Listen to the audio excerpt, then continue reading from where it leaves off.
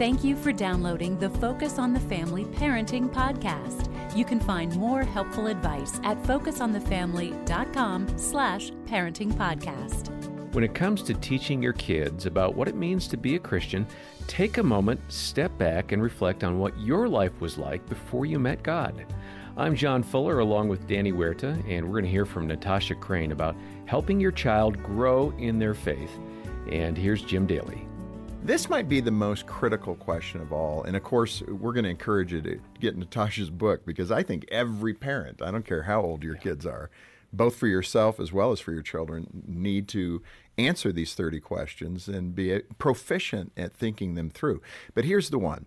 How can we help our children understand how to have a relationship with a God they can't see and in most cases can't really audibly hear? It's that intuitive Holy Spirit voice that we hear in our hearts and our souls. How do we do that? How do we help them have that relationship?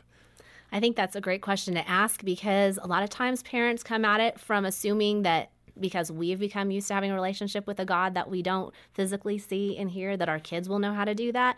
But it's a really foreign thing if you think about it. When you put yourself in your kids' shoes, your young kids' shoes, and you're telling them that God exists and God loves them and, hey, you need to love him too, and here, start having this relationship, it's very hard to explain that. And so I think, number one, it's important for us to just acknowledge to our kids, hey, this is different. This is something different than relating to your friends at school. You can't see God, you can't hear him. But just like with a friend at school, if you're going to get to know someone, and if you want to love that person, you have to get to know them. And we hear from God through his word. And so that's where first the Bible study comes from, and helping our kids understand the importance of studying the Bible together. And we respond to God by our prayer and through our serving. And so those are, and I could kind of elaborate on all those things, but that's kind of the big picture of how I've approached this with my kids, is to think of it. If you're having that relationship with someone you know at school, it's kind of the same thing, that you're hearing from them and you're responding to them. In the context of God, we hear from God in his word and through the Holy Spirit, and then we return by prayer and by serving others. Natasha, we're right near the end, and I'm thinking of the parent who maybe they're through the 10, 11, 12-year-old stage, and they are in the teen years now. And there's a lot more independence in those years. The teenagers are trying to express themselves and find out who they are and becoming more independent from the parental control that's been rightfully kind of there in the earlier years of development. How does that parent who's been desperate to ensure there's a relationship there with God, because they know this is eternity? What we're talking about here is the most serious business of any human soul. Do you know God or do you not know God?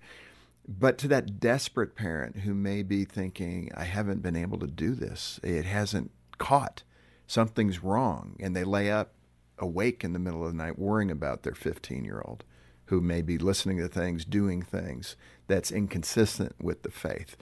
What suggestion do you have for them in that desperation? How do we not become fearful as we open the program with that great scripture from 2 Timothy? Where do they get the assurance to say, okay, God, do you have this?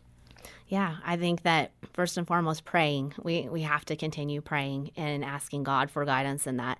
So we can't lose our sight of our own relationship with God in that. I think that the more that I talk with parents who have teenagers who are in that situation, the more I realize that every parent realizes what they did wrong was panic when their kids first started expressing doubts. Right. It shut down the communication line so that they don't have the relationship that they could have in terms of those questions. So their kids no longer want to talk. And they're fearful to talk to you about it. They're fearful because they're afraid that their questions are going to upset you. And I've always told those parents, go back to your kids and just acknowledge, this is what I responded poorly. Obviously, and you can say, as a Christian, I believe this is true and that there are eternal implications for what you believe. So please understand from my perspective that this is important to me, but I want to understand where you're coming from. I want to hear your questions. I want to understand. And the best thing that parents can do in that situation conversation is to continue to ask questions, because teens love to talk and give their opinion and their thoughts. And a lot of times what they say in the beginning isn't necessarily what's causing them to lose faith. It might be, oh, I heard that Christianity is just a copycat from pagan religions, and that's why I don't believe in anymore. In reality, they might have been really hurt by a Christian at school and decided that they're done with Christianity. But you're not going to know that, and you're not going to know how to have those kinds of conversations unless you've asked a lot of questions up front. Why did you stop believing? What kinds of things have you heard about Christianity? Right. What kind of evidence is there for the worldview that you now go to? I think that's something most kids don't ever think about. Maybe they throw away God, but they haven't thought about what are the implications of an atheistic worldview. If God doesn't exist, what does that actually mean? Yeah. So there are all kinds of conversations that can spring from that. But for the parent who's lying awake, keep praying. Know that there's a long time ahead. A lot of things happen during those teen years. Keep having the conversations, ask lots of questions, and keep the relationship open. That's really great advice, and kids grow so much in the teen years. It's pretty unpredictable. So just stay the course, be consistent, and lean in. And something we say here at Focus on the Family a lot, be intentional. Yes, John, I think a central, very practical way to enter the conversation about what it means to be a Christian is this. I use this a lot in my house, and it's, what's the difference between a consumer and a contributor? And God has called us from the beginning to be contributors, and sin took us straight into consuming. If you look at Adam and Eve, it was about consumption all of a sudden because trust was out and I needed to take care of myself. If you look at the prodigal son, he left because he wanted to consume, and he was consumed by wanting to consume. And that's what sin does to us. But contribution gives us purpose. And God calls us to specific contribution in his kingdom. And so using that language with your kids, what's the difference between being a contributor in our home? What's the difference of me as a wife or husband being a contributor to my marriage? What does it mean to be a contributor in my church? What does it mean to be a contributor in my community? And what does that do to me and to those around me? That's love. Yeah. And if I'm a consumer, I'm only loving myself and potentially pretending to be in relationship with people. And so if we look at all the different worldviews, you can begin with that lens. Is this about contributing to a larger story? And is it based on love? Because God is love, and he's the author of that. And we wouldn't have goodness and love without him, because there's a natural consumption to sin. And that's where natural human nature tends to go. Have those conversations with your kids. It's a simple one. How are you a contributor today? Yeah, and that gets down to the heart issue, the motivation. And I would just say I messed up a fair bit by telling my child what I thought their motivation was. Better just to draw it out of them.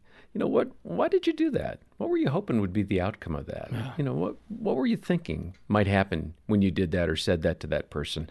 I mean, it was a nice thing, but were you expecting something? And just ask questions like that to draw them out. Well, listen, the rest of the conversation Jim and I had with Natasha Crain is great, and that's available to you. Or get a copy of her book, Talking with Your Kids About God, 30 Conversations Every Christian Parent Must Have. Just call us or check it out on the website. We'll have details in the show notes. When you're at the site or on the phone, make a donation or a monthly pledge to Focus on the Family if you can.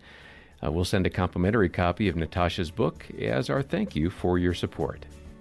Next time, how to raise strong daughters. And until then, on behalf of Danny and the parenting team, I'm John Fuller, and this has been the Focus on the Family Parenting Podcast.